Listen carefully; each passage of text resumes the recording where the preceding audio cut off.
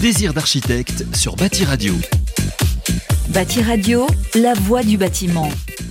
Bonjour, bienvenue dans cette émission Désir d'architecte. Je suis ravie de vous retrouver avec Guillaume Loiseau, toujours Guillaume, avec ces jolis moments qu'on partage ensemble dans ces rencontres que nous faisons grâce à Bâti Radio et à Désir d'architecte. Bonjour Guillaume. Oui, bonjour. Alors aujourd'hui, on a Désir d'architecte, mais on se pose la question du désir de la ville. Et comment cette ville que nous habitons tous, puisque majoritairement aujourd'hui nous habitons dans une ville, comment se l'accaparer, comment l'aimer, comment y habiter, comment l'enchanter et comment vivre tout simplement à l'intérieur de cette ville. Anouk Legendre est notre invitée aujourd'hui. Anouk Legendre, bonjour, vous êtes architecte spécialisée dans le biomimétisme. On va comprendre avec vous ce que cela veut dire. Vous travaillez avec Nicolas de Mézières, qui est votre comment dire, co-architecte, vous partagez, associé. Votre associé. Avant de comprendre ce qu'est le biomimétisme, je me suis posé la question de l'étymologie de ville. C'est vrai, on se dit, mais on habite en ville, mais qu'est-ce que c'était à l'origine, la ville ? Eh bien, l'origine du mot ville, en latin comme en grec, se confond avec la notion de cité. La civilisation gréco-romaine, qui forme une grande partie de notre héritage, crée l'appellation de ville pour désigner les biens publics par opposition aux biens privés qu'étaient les exploitations agricoles. Aujourd'hui, on est dans un contexte où le XXe siècle fut celui de l'exode rural, le XXIe siècle sera celui de l'exode urbain. Point d'interrogation. Près de 500 villes comptent entre 1 et 5 millions d'habitants dans le monde. 36 villes comptent plus de 10 millions d'habitants. À l'heure de la pollution et du télétravail, comment aimer vivre en ville et réinvestir la ville? Est-ce que le biomimétisme est une solution à cette problématique de la ville? Anouk Legendre, vous êtes avec Nicolas de Mézières, je pose la question, celle qui a inventé une tour à Strasbourg, qui était la première à... est-ce que cette tour crée plus d'énergie qu'elle n'en consomme? Est-ce que c'est une solution pour vivre en ville, de créer des endroits qui créent plus d'énergie qu'ils n'en consomment? C'est une partie d'une solution pour économiser l'énergie, pour sensibiliser les habitants. Effectivement, à Strasbourg, les habitants sont remboursés. Ils ne payent pas d'électricité, mais en plus, on leur donne de l'argent, en fait, en monnaie locale, ce qui va permettre de réinvestir localement. Et c'est aussi une tour à énergie positive socialement. On s'est dit l'énergie positive, c'est aussi l'énergie des humains entre eux. Et donc, ils ont un grand local en haut du bâtiment qui leur sert à faire des fêtes ensemble, à pique-niquer tous les soirs ensemble, à avoir des projets ensemble. Et comme ça, peut-être tous ensemble, ils vont avoir une autre énergie et faire des nouvelles choses. Depuis combien de temps existe cette tour ? Ça fait un an et demi que ça a été livré. Quels sont les retours des consommateurs, des usagers, des habitants ? Eh ben, les gens sont très contents de cet espace de vie commun, notamment. C'est quelque chose qu'ils n'avaient pas du tout avant. Et tous les soirs, ils retrouvent leurs voisins là. Enfin, en été surtout, parce que c'est un espace extérieur.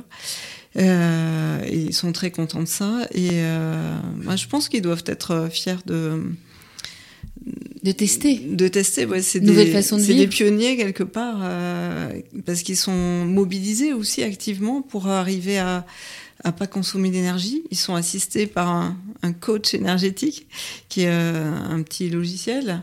Mais c'est leur action à eux qui fait aussi qu'ils vont pas consommer. Il y a bien sûr des capteurs solaires qui amènent l'énergie, mais c'est la façon dont ils gèrent le bâtiment et dont ils s'investissent dedans qui va faire qu'ils vont pas consommer. Donc, Guillaume Loiseau, ça vous rappelle pas une émission avec Monique Eleb du Vivre Ensemble ? Ça me rappelle une émission, mais en fait tellement de choses. Parce que ce que je trouve intéressant dans ce type de projet, c'est que en fait on perçoit les habitants pour le coup de cet immeuble de logement autrement que des unités de consommation de kilowattheures ou de consommation de plein d'autres choses, et finalement comme des unités de production, alors d'énergie, comme vous l'avez rappelé, beaucoup grâce à la technique, mais aussi par l'éducation en fait, et un peu l'émulation de tous ces habitants du quartier, et puis comme un système de production, j'imagine qu'on y vit bien, je m'y suis pas rendu, je connais personne qui habite là-bas, mais un système de production aussi d'unités bien-être social et du vivre ensemble, tous ces mots ils sont à la mode en fait parce qu'on y aspire tous. C'est pour ça que ça fait qu'on se les approprie assez facilement.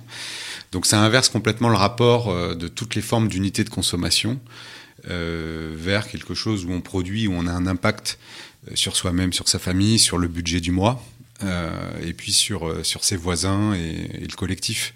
Donc c'est hyper positif. Ce que je trouve, ce que ça résonne, c'est ce côté acteur de la situation et pas un simple spectateur. Je rentre pas chez moi, je rentre dans un lieu où je vais, grâce à mon comportement, à ma façon de vivre, à ma façon d'avoir envie d'habiter cette ville, devenir un acteur de la vie sociale et écologique. Et ça, c'est, on va dire, aimable pour le coup. Alors, on envoie régulièrement Vianney, justement, au contact des usagers dans la rue pour essayer de comprendre et de mettre des mots sur les problématiques, parce que parfois on intellectualise des choses. Et Vianney, je lui dis, allez dans la rue, essayez de comprendre ce que les gens ont dans la tête. Et donc, bien sûr, sur cette thématique désir de ville, on n'est pas allé sur le biomimétisme parce qu'on s'est dit que ça allait être peut-être un peu complexe pour eux. On s'est demandé si les gens, au fond, ils avaient envie de vivre en ville et comment ils avaient envie de vivre en ville. Alors, Vianney, vous avez posé quelle question ? Alors, pour cette émission, je suis allé à la rencontre des urbains de tout âge pour leur demander les avantages qu'ils avaient à vivre en ville. On les écoute. Pourquoi vivre en ville plutôt qu'à la campagne ? Moi, j'aime bien les immeubles. J'aime bien lever la tête et regarder les balcons, les terrasses. Voilà. Parce que j'habite depuis toujours ici. Ça fait 70 ans, donc j'ai pas envie d'aller habiter ailleurs. Et la campagne, j'aime bien y aller, mais pas longtemps. J'aime la ville. Parce que le job que mon mari et moi-même exerçons peut se faire a priori qu'en ville. Hein. Et qu'en plus, on aime ça. Je trouve que la campagne, c'est un peu enfermé, c'est isolé, c'est... Voilà. Eh bien, pour la concentration de population et donc de lieux de rencontre, d'échange à tout point de vue. Moi, je préfère vivre avec un grand jardin quand même qu'avec dans un immeuble. J'ai besoin d'espace, sortir rapidement de chez moi pour être dans un espace vert. Alors, par contre, c'est vrai que la ville a directement beaucoup de fonctionnalités, hein, tous les services très proches, les transports, les commerces.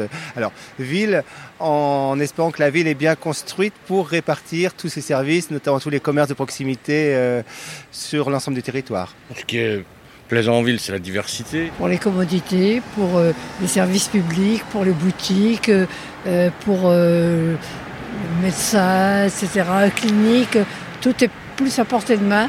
Je parle en tant que personne âgée. J'imagine qu'à la campagne, c'est plus difficile.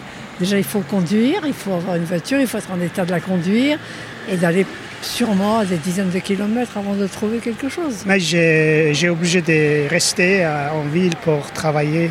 Parce qu'il y a du travail ici. Moi personnellement je préfère vivre en ville parce qu'il y a tout à proximité, que je sors beaucoup, donc voilà, j'aime bien quand il y a du monde en bas de chez moi, j'aime bien sortir, faire des choses, je me sens un peu perdue, éloignée de tout à la campagne. Alors on rêve de vivre à la campagne et finalement on vit en ville, c'est un peu le résumé, n'est-ce pas Vianney ? C'est ça, mais les gens qui veulent vivre en ville, c'est surtout parce qu'il y a la proximité des commerces, on l'a entendu, les emplois. Mais moi, ce que j'ai beaucoup aimé, c'est ceux qui parlaient de diversité, parce qu'en fait, je me suis rendu compte que l'être humain est un être de rencontre, c'est dans sa nature.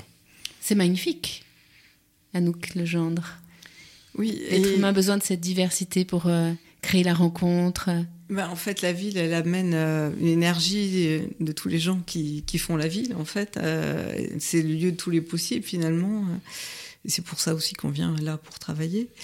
Après, c'est vrai que quand même beaucoup de gens aspirent à plus de nature, à des morceaux de campagne en ville. Et pour rendre plus vivable cette ville, ça serait bien d'avoir ces morceaux de campagne en ville. Et c'est pour ça qu'il y a tout ce mouvement des associations pour essayer d'avoir des jardins urbains, cette reconquête des toits, qui est quand même une formidable opportunité pour les urbains. Reconquérir les toits, retrouver le ciel, reconquérir le droit de faire quelque chose dans l'espace semi-public, en dehors de chez soi. Ça, c'est très important, parce que jusqu'à présent, c'est depuis un siècle, les habitants sont cantonnés à leur rôle d'habitants de leur logis, on va dire, et à leur rôle de consommateur pour faire tourner les usines et pour faire tourner l'économie. Et finalement, on leur donne pas le droit de faire des choses sur l'espace public en dehors. Et finalement, reconquérir des espaces à l'extérieur ou sur les toits, c'est aussi une façon de reprendre la main sur le paysage. Comme à l'époque où les cheminots avaient leur petit jardin partagé. Au fond, ils avaient ces espaces verts qu'on leur donnait pour que le week-end, ils puissent cultiver des potagers. Alors, c'est là où vous intervenez en tant qu'architecte avec Nicolas de Mézières, Anouk Legendre. Vous faites le pari de l'urbanisme par le biomimétisme. Qu'est-ce que ça veut dire? Alors, qu'est-ce que c'est le biomimétisme? On comprend, bien sûr, c'est la mimétique de quelque chose, c'est mimer quelque chose, mais expliquez-nous précisément pour qu'on comprenne ce que ça veut dire dans l'urbanisme. Alors, le biomimétisme, c'est s'inspirer du vivant, de la nature, pour trouver des nouvelles formes de vie en ville, d'urbanisme, d'architecture, etc. Donc ça peut se jouer à différents niveaux. Ça peut être le métabolisme de la ville qui prend modèle sur le vivant, sur les cycles du vivant, par exemple. Dans la nature, il y a des cycles du carbone. Qui vont faire que, en fait, il va y avoir des matières carbonées qui vont être dégradées et après qui vont servir de nutriments pour faire des plantes qu'on va manger, etc., etc. Et ça, dans la ville, on peut reproduire ça. Comment, par exemple? Je sais pas, en repensant l'organisation des réseaux. Actuellement, par exemple, les eaux sales des villes vont dans des grandes centrales qui vont nettoyer tout ça et c'est pas tellement récupéré après, mais finalement, ça pourrait être une ressource. Actuellement, il y a des gens qui réfléchissent à ça, même à la récupération des différentes eaux pour faire des engrais, par exemple. Voilà. Après, on peut aussi prendre exemple sur la nature pour d'autres façons de faire les bâtiments. Par exemple, faire des parois du bâtiment qui soient auto-régénérables. Alors, ça, c'est un Graal. L'architecture auto-régénérable. Il y a bientôt un centre de recherche qui va se construire dans le sud de la France sur ce thème. On peut prendre exemple pour faire différents objets de la vie quotidienne. Enfin, il y a plein d'exemples dans la nature qui peuvent servir de modèle. Il y a aussi des symbioses qui peuvent servir de modèle et elles sont intéressantes parce que jusqu'à présent, on a une organisation de la ville qui est pensée en silos séparatifs. C'est-à-dire que chaque domaine est séparé, l'énergie, l'eau, les isolément, voilà. Vous voulez dire chaque et chose. si on pense symbiose, parce que dans la nature, il y a des symbioses entre les êtres vivants, entre les champignons et des plantes, entre les arbres, des plantes et des animaux, entre etc., entre les arbres entre eux, etc. Eh bien, on peut se dire que finalement, un domaine peut produire un déchet qui va servir de ressource à un autre, et comme ça, on va avoir besoin de moins de ressources parce qu'on va tout recycler. Comme un cordon ombilical entre les choses, ou comme un cycle de vie, enfin comme un écosystème finalement. Si on pense la ville comme un écosystème, comme si c'était un écosystème naturel, on peut le penser autrement. Donc un écosystème vivant. Les micro-algues ont les mêmes besoins thermiques que les humains, par exemple. C'est ce que vous dites avec Nicolas de Mézières. Et c'est vrai que tout à coup, quand on dit ça, on dit oui, on pourrait faire des choses avec des micro-algues sur des façades d'immeubles. Et donc, si elles ont les mêmes besoins que les humains en termes photosynthèse, en termes de carbone, etc., donc elles se détruiraient pour se régénérer en permanence. C'est ça le biomimétisme, en fait. C'est cette idée qu'on peut l'appliquer à quelque chose un immeuble qui deviendrait par essence vivant, du coup. Oui, enfin ça prend modèle sur effectivement notamment un petit animal des mers du Sud qui s'appelle Elysia chlorotica. Vous pouvez répéter son nom? Elysia chlorotica, c'est joli. Oui, elle est très mignonne d'ailleurs. C'est une limace qui vit dans la mer et qui fait de la photosynthèse. En fait, elle mange une algue particulière et elle prend les chloroplastes de l'algue et elle les range sur son dos. Du coup, elle a une forme de feuille et elle fait la photosynthèse comme une feuille d'arbre et elle a plus besoin de manger. Et donc, on s'est dit, si un animal pouvait faire de la photosynthèse, que d'habitude c'est les plantes qui font ça, eh bien peut-être les bâtiments pourraient faire de la photosynthèse aussi. Et donc c'est pour ça qu'on a inventé les biofaçades, donc c'est des façades remplies d'eau, qui lui-même est remplie de plancton, et qui permet de faire de la photosynthèse et de produire de l'alimentation, des médicaments, différentes choses. Guillaume Loiseau, vous qui dirigez un événement majeur dans le monde qui s'appelle Batimat, est-ce que vous ressentez cette demande? Est-ce que vous ressentez ces entreprises justement qui sont aujourd'hui dans cette réflexion? C'est magnifique ce qu'on entend parce que j'ai envie de dire, c'est pas une utopie, c'est une réalité, puisque ça existe. Il y a des choses, il y a des chercheurs qui sont maintenant aujourd'hui sur des approches vraiment réalistes. Oui, tout à fait. C'est vraiment une réalité concrète, dans le sens où sur Batimat, qui finalement n'est pas autre chose qu'un grand poste d'observation à 360 degrés de tout ce qui se passe en matière d'innovation dans le bâtiment, et avec un angle de vue, enfin panorama mondial. C'est une réalité concrète, hein. On a vu en 2017, donc ça commence déjà à dater, parce que le prochain salon sera en novembre 2019, des solutions dites bioclimatiques, donc qui en fait s'adaptent en fonction de l'évolution de l'environnement extérieur, les conditions d'ensoleillement, les conditions météorologiques en général. Dans le domaine de la façade, effectivement, on ne trouve pas encore, et je le regrette beaucoup, de solutions industrielles telles que vous les décrivez, qui intègrent des organismes vivants à l'intérieur. Mais il y a encore 4 ans, en fait, c'était quasiment de la science-fiction de capter et stocker l'énergie sur un bâtiment résidentiel, ou en tout cas complètement hors de portée économique, même si la technologie le permettait. Il y a 2 ans de cela, on a vu des façades complètes en fait d'immeubles où on peut, et qui sont, excusez-moi, mais pas moches, des façades complètes en fait qui permettent de capter l'énergie du soleil. Donc ça décuple la surface de captation, parce qu'avant c'était sur les toits. Là, on multiplie par de grandes quantités les surfaces. Et en plus, on peut stocker et évidemment consommer l'énergie localement, la partager en ville, etc. Donc il y a beaucoup d'innovations technologiques dans le domaine. Et du coup, en fait, il y a une tendance qui va jusqu'à une modification des business models en fait de la gestion de l'énergie, de l'exploitation de l'énergie et du modèle économique des bâtiments. Parce qu'on peut pas insérer des nouvelles technologies qui coûtent très cher si on ne revoit pas le modèle économique qui va autour et la notion de partage en fait du business model. Donc il y a plein de choses qui se passent. Objectivement, ça bouge beaucoup, mais comme on est passionné, on va dire pas assez vite. Est-ce que le problème, Anouk Legendre, le problème, j'aime pas ce mot, mais la réalité, c'est justement, il faut que tout ce principe arrive dans l'ère industrielle pour que. Comment réagit un promoteur qui vous demande de construire un immeuble quand vous lui parlez de tout ça? Est-ce que il en a la conscience, il en a l'éthique, il en a l'humanité, mais est-ce que la réalité économique aujourd'hui est possible? Eh bien, c'est une question de passage de l'un à l'autre, en fait. La première fois qu'on fait quelque chose, c'est forcément plus cher. Peut-être les 10 premières fois, c'est forcément plus cher.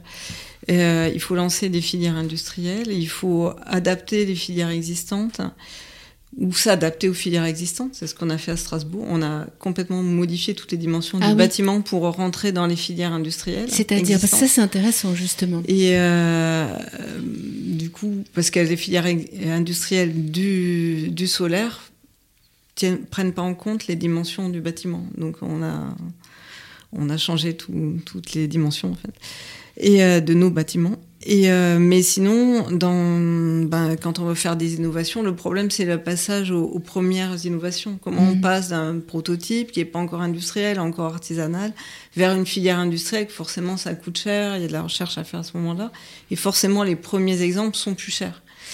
Donc, c'est là que c'est difficile et c'est là que, quelque part, les appels d'offres d'innovation aident. Et ça peut être fait que sur des programmes assez gros pour payer cette part d'innovation. Donc ça peut pas être fait sur des petits programmes. Tout le monde pourrait penser qu'on pourrait le faire en petit. Ben non. En fait, non. Il faut le faire en assez gros pour que ça soit rentable de lancer la filière. Donc forcément, les premières... voilà. Donc c'est un peu plus délicat à faire sur les premières fois parce que ça doit être assez gros. Et en plus, on n'est pas sûr que ça marche puisque c'est nouveau. Mais ça a été pareil pour le solaire. Il a fallu un certain temps pour y arriver. Aujourd'hui, vous pensez qu'on est vraiment arrivé à quelque chose de cohérent dans l'industrie, dans l'envie? Il y a eu beaucoup de progrès sur le solaire. On est arrivé tard à certaines solutions. Par exemple, le solaire mixte, on s'étonne qu'il ne soit pas arrivé avant, mais c'est intéressant, quoi.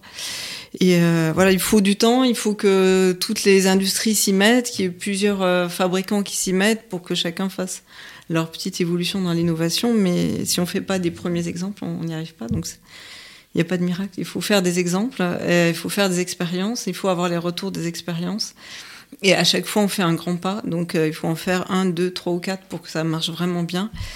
Mais sinon, on reste dans la continuité de l'existant et on n'évolue pas. Donc, et pourtant, Et pourtant, aujourd'hui, sans parler de ce mouvement qu'on voit tous les samedis dans les rues de la ville, s'emparer des villes, c'est bien un principe même. C'est-à-dire que si on pouvait proposer aux gens de vivre mieux leur façon d'habiter, de moins consommer et donc d'avoir plus de pouvoir d'achat, c'est bien par la façon d'habiter. Enfin, le logement, ce qui m'interroge et ce pourquoi on a créé, je crois, Bâti Radio et tout ce principe de valeur de la marque Batimat par la réflexion, on se pose la question de savoir pourquoi, Guillaume, c'est pas un enjeu majeur, électoral, social, politique, sociologique, philosophique, économique. On remplit toutes les cases. Les gens, ils seraient plus heureux s'ils savaient qu'ils étaient les acteurs d'un bâtiment dans lequel on leur redonne de l'argent et ils redistribuent avec de l'argent parce qu'ils ont aidé un bâtiment à créer de l'énergie et pas à la consommer. Autant il y a un an, Sandrine, c'est une réflexion qu'on partageait régulièrement et en fait on aboutissait toujours à la même conclusion ensemble qui était qu'on n'était pas assez nombreux à penser la même chose. C'est vrai. Heureusement ou malheureusement, je pense que c'est en train de devenir un enjeu électoral, comme on dit, en tout cas qui concerne les pouvoirs publics et politiques, puisque finalement on vient de se rendre compte que ça concernait énormément les gens. Ça les concerne au point qu'ils l'expriment de diverses manières, plus ou moins fortes ou raisonnables, et à grande échelle. Voilà. Donc en fait, contrairement à ce qu'on aurait pu penser avant, les gens sont hyper concernés par leur façon d'habiter, qu'on soit propriétaire ou locataire, à la limite peu importe, c'est qu'une question de contexte. À la fin, c'est toujours des habitants qui sont heureux ou pas, en fait, chez eux. Et donc, il y a en fait deux conséquences très très fortes du pouvoir d'achat des gens. Enfin, le pouvoir d'achat, en fait, concerne la vie des gens au quotidien sur deux grands sujets. Le premier, c'est la mobilité, donc le rapport au travail, à la culture, au loisir et le rapport aux autres. On l'a entendu 8 fois sur 10 dans les témoignages précédents dans le micro-trottoir. Donc la mobilité et finalement la façon d'habiter. Voilà. Est-ce qu'on estime que la qualité de vie qui est liée à un savant équilibre entre comment je travaille, est-ce que les revenus dont je dispose subviennent ce à quoi j'aspire. Et c'est ça qui touche le plus les gens. Finalement, l'équilibre à la fin du mois, qui penche plutôt dans le vert ou pas, il se juge à travers ces éléments-là. Et chacun a un référentiel différent, mais tout le monde se fait la même réflexion. Donc l'habitat, ça fait très longtemps que je le pense, et heureusement que Bâti Radio nous permet de le dire presque quotidiennement maintenant, de diverses manières, quelque chose qui touche énormément les gens. Et je pense même plus finalement, et pourtant c'est pas un enjeu petit, que les problématiques de développement soutenable ou d'environnement qui sont les grands enjeux du siècle.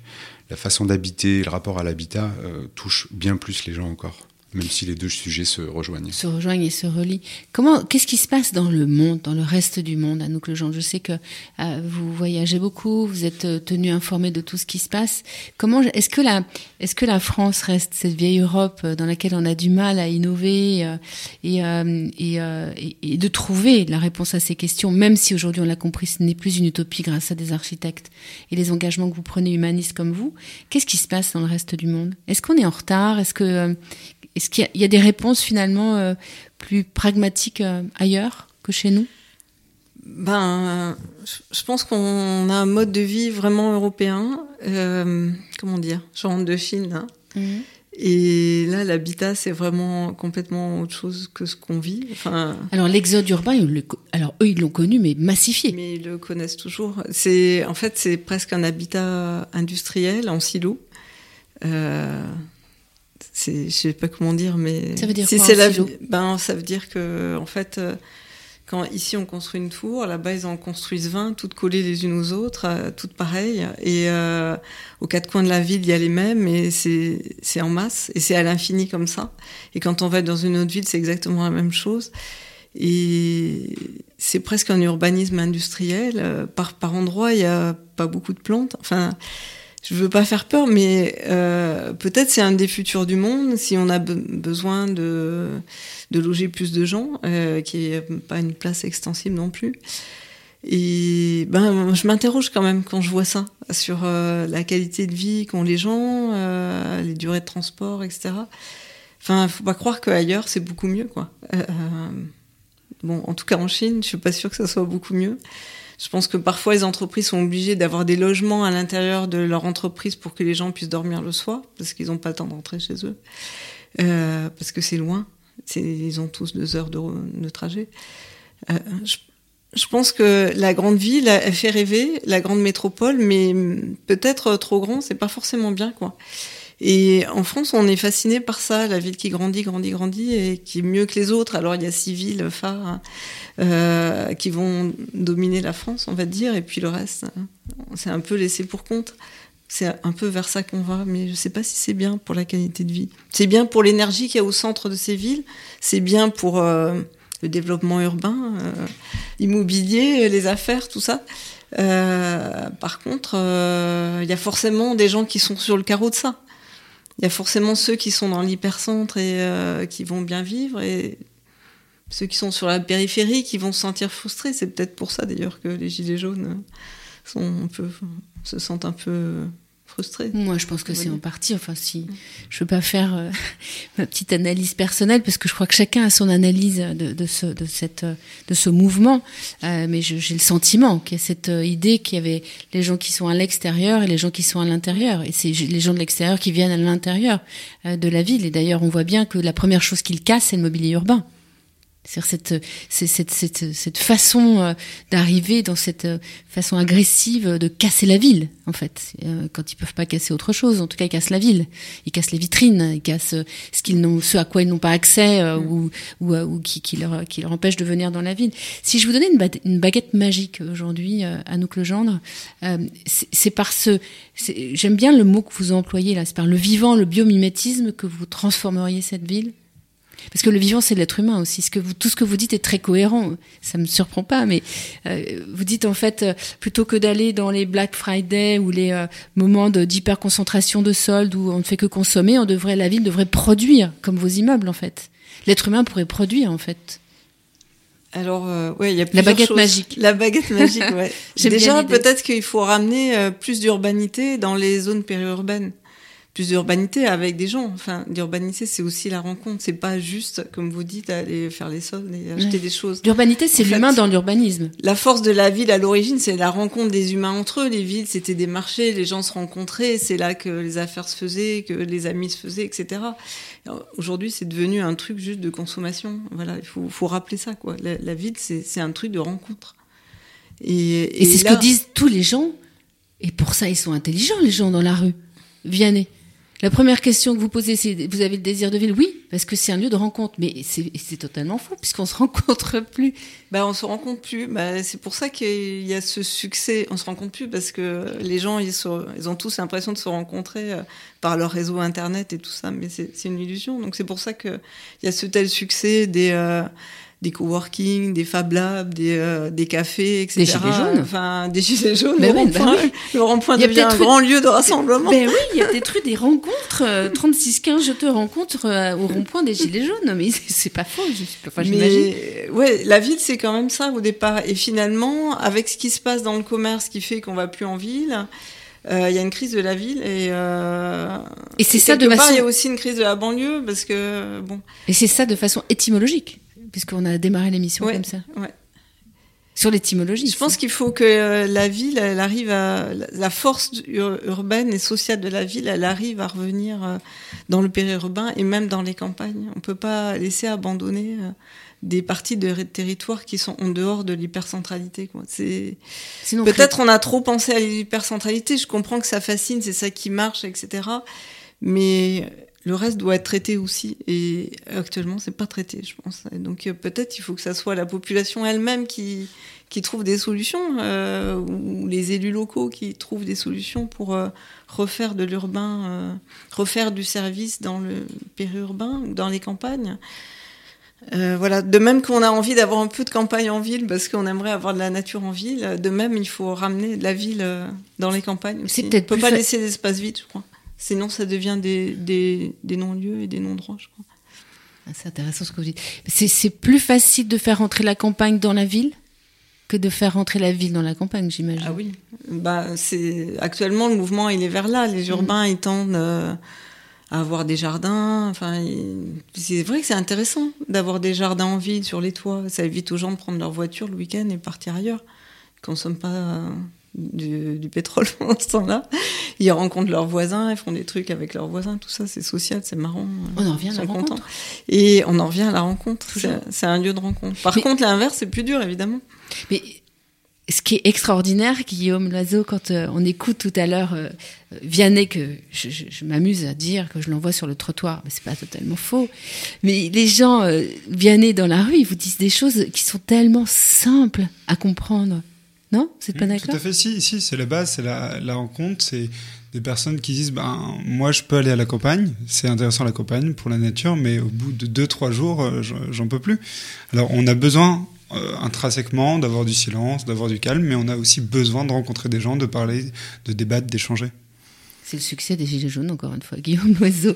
C'est magnifique, non ? C'est un moment superbe, je trouve, parce que c'est un moment presque philosophique. C'est pas que de l'architecture. Bien sûr, l'architecture n'est pas que du bâtiment, mais c'est de la philosophie. Ce qui est magnifique, c'est que depuis 4-5 mois, on est beaucoup à réaliser beaucoup de choses. Et à enfin atterrir sur des choses qu'on peut qualifier de basiques ou essentielles, mais en tout cas, il y a une prise de conscience générale, peut-être pas encore suffisante, mais en tout cas bien plus importante que ce qu'il y avait il y a encore un an de ça. Moi, je voudrais revenir sur ce dont vous parliez, sur les villes. En fait, il y a... Sur le trottoir, en fait, les gens, ça fait très longtemps qu'ils disent des choses intelligentes. Tout le temps la même chose. Il y a des études publiques et privées chaque année sur où veulent vivre les gens. Et depuis de nombreuses années, les gens disent toujours la même chose en masse. Les gens, en fait, veulent pas habiter dans les grandes villes. Donc tout ce mythe ou cette puissance un peu hypnotique de la grande ville qu'on appelle parfois Smart City, etc., spontanément, c'est pas ce à quoi aspirent les gens. Alors ça veut pas dire qu'il faut pas travailler dessus pour la rendre plus agréable, mais on parle malheureusement moins souvent du groupe ou de la grappe de petites villes, en fait, d'un modèle de petites villes connectées entre elles, d'un écosystème de petites villes de taille moyenne. Alors maintenant on appelle ça territoire, mais je pense que ça serait bien, on gagnerait à aller un cran plus loin, à travailler non pas ce modèle énorme de l'hypercentre où tout le monde se concentre et ça concentre tous les savoirs, toutes les richesses et donc tous les humains ou tous ceux qui veulent s'en rapprocher et l'atteindre, mais plutôt puisque la technologie permet de faire plein de choses quand on la regarde et quand on l'utilise intelligemment et avec un peu d'humanité. Mais il y a des nouveaux modèles à inventer. Et en le disant, j'invente rien en fait. Je ne fais que relayer ce que je peux observer par ailleurs. Il y a des maires de villes de taille moyenne qui essayent de faire des choses, parfois un peu tout seuls avec leurs petits bras musclés, mais sur comment connecter des petites villes, comment mutualiser un certain nombre de choses, comment créer de l'attractivité de façon à ce que l'emploi soit pas complètement d'un côté du département et l'autre rien du tout et ainsi de suite. Et ce type de démarche, en fait, j'ai pas l'impression que ça soit quelque chose qui est élevé au rang de modèle et donc qui inspire beaucoup de gens et qui soit apte à faire des petits et des déclinaisons. Donc c'est peut-être là-dessus qu'il faudrait travailler. Mutualiser aussi les maires, parfois, entre des toutes petites communes qui ont des maires, et il y a comme ça plein de maires, ce serait aussi formidable. Vous disiez quelque chose aussi sur les territoires. C'est vrai qu'à Noucle-Gendre, on voit les gens le week-end partir en masse, les uns derrière les autres, dans leur voiture, consommer énormément d'essence pour partir dans leur petite maison de campagne, parfois à 4 heures de la ville. Donc c'est vrai qu'il y a une dichotomie presque, il y a une espèce de quelque chose d'un peu schizophrène, paradoxal, qui nous amène à réfléchir où est-ce qu'on veut vivre et où est-ce qu'on veut vivre tous les jours de tous les jours de l'année. À Noucle-Gendre, j'avais une question. Qu'est-ce qu'on apprend aujourd'hui aux étudiants en architecture ? Vous devez travailler avec des jeunes qui viennent et qui doivent rêver de faire des stages avec vous pour parler biomimétisme, pour parler de cette nouvelle architecture. Qu'est-ce qu'on leur apprend aujourd'hui à ces architectes ? Parce que c'est ça, c'est notre avenir, c'est quand même ces jeunes qui sont étudiants aujourd'hui. On continue à leur apprendre le sens du bien public, je pense. et de la cause publique. Et je pense qu'on est sans doute parmi les seuls encore à être là-dessus, parce que dans un monde où tout est un peu privatisé, où les intérêts des uns et des autres sont assez forts, finalement, l'architecte, ça reste un des rares qui ait ce sens-là aussi fort. Et ça, c'est vraiment appris à l'école.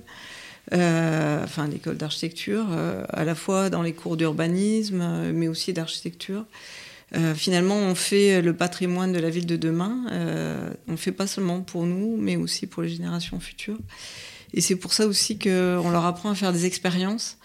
Si on n'est pas expérimental dans nos métiers, je ne sais pas qui le sera, parce que la ville, elle évolue tout le temps. Depuis le début des temps, elle est en évolution. Et ça fait un peu partie de l'ADN de notre métier de faire toujours des expériences. Et pour revenir à ce qui a été dit avant, oui, je crois que dans les territoires, il y a un très gros potentiel qu'on a perdu, mais qui permettrait peut-être aux gens d'être plus heureux en consommant moins, en ayant moins de charges pour leur loyer, en travaillant autrement. Maintenant, il y a tous les outils qui permettent ça. On n'est pas obligé de travailler dans son bureau, enfin pas toute la semaine en tout cas. Et il y a des nouvelles formes à inventer. Et les élus locaux ont vraiment un rôle à jouer, et la population aussi. Les élus locaux, moi je pense qu'il y a beaucoup de choses, parce qu'en termes d'éducation, on est encore un peu loin. Guillaume Loiseau, non, vous ne croyez pas? Il faut aujourd'hui, en tout cas, il faut un rassemblement et une unité commune, une idée commune. Éducation, je sais pas, des possibles. J'aurais du mal à donner un avis là-dessus, en tout cas suffisamment étayé, mais j'ai envie d'y croire en fait, parce que mon fils est à l'école, mais je crois que les élus locaux, en fait, ce qu'il faut rappeler, c'est que finalement, la petite échelle d'un territoire, pour chacun d'entre eux, ce sont les seuls leaders, et pas que politiques en fait, leaders au sens de rassembleurs localement pour faire de la cohésion dans le village ou dans la petite ville de quelques milliers d'habitants, avoir un peu une vision sur le développement des choses, orienter la ville et finalement le quotidien des habitants pour les 20 prochaines années. Et donc c'est un sacré job en fait, hein. C'est un rôle de chef d'entreprise à grande échelle, et ce qu'on leur demande, c'est d'être comme les grands patrons, d'être aussi forts dans la capacité à se projeter sur l'instant présent pour traiter une urgence, des affaires courantes de la ville ou de la population, comme le long terme. Voilà. Et à ce titre-là, peut-être que leur rôle n'est pas suffisamment valorisé à tous les sens du mot valeur. Voilà. Ouais. Ou qui ne sont pas suffisamment soutenus. Pas assez soutenus, ouais. Voilà, c'était une émission, on a parlé de ville nourricière, on a parlé de biomimétisme, on a parlé d'algues, on a parlé des humains. Merci beaucoup à Anouk Legendre d'avoir bien voulu venir jusqu'à notre micro.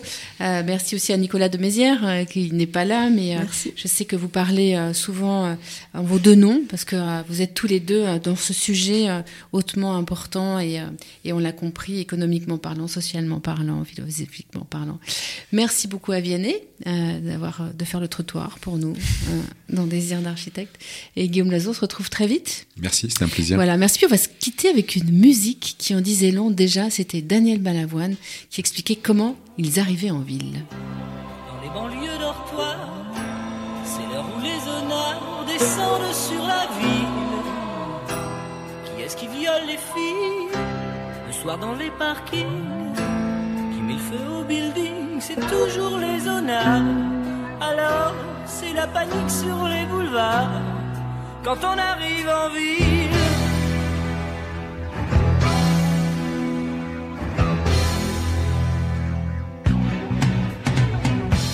Quand on arrive en ville, tout le monde change de trottoir. On n'a pas l'air viril, mais on fait peur à voir. Des gars qui se maquillent, ça fait rire les passants. Mais quand ils voient du sang sur nos lames de rasoir, ça fait comme un éclair dans le brouillard. Quand on arrive en ville,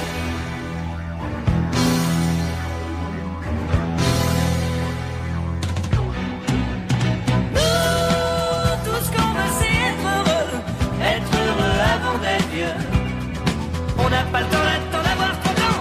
Nous, tout ce qu'on veut c'est être heureux avant d'être vieux. On prend tout ce qu'on peut prendre en attendant.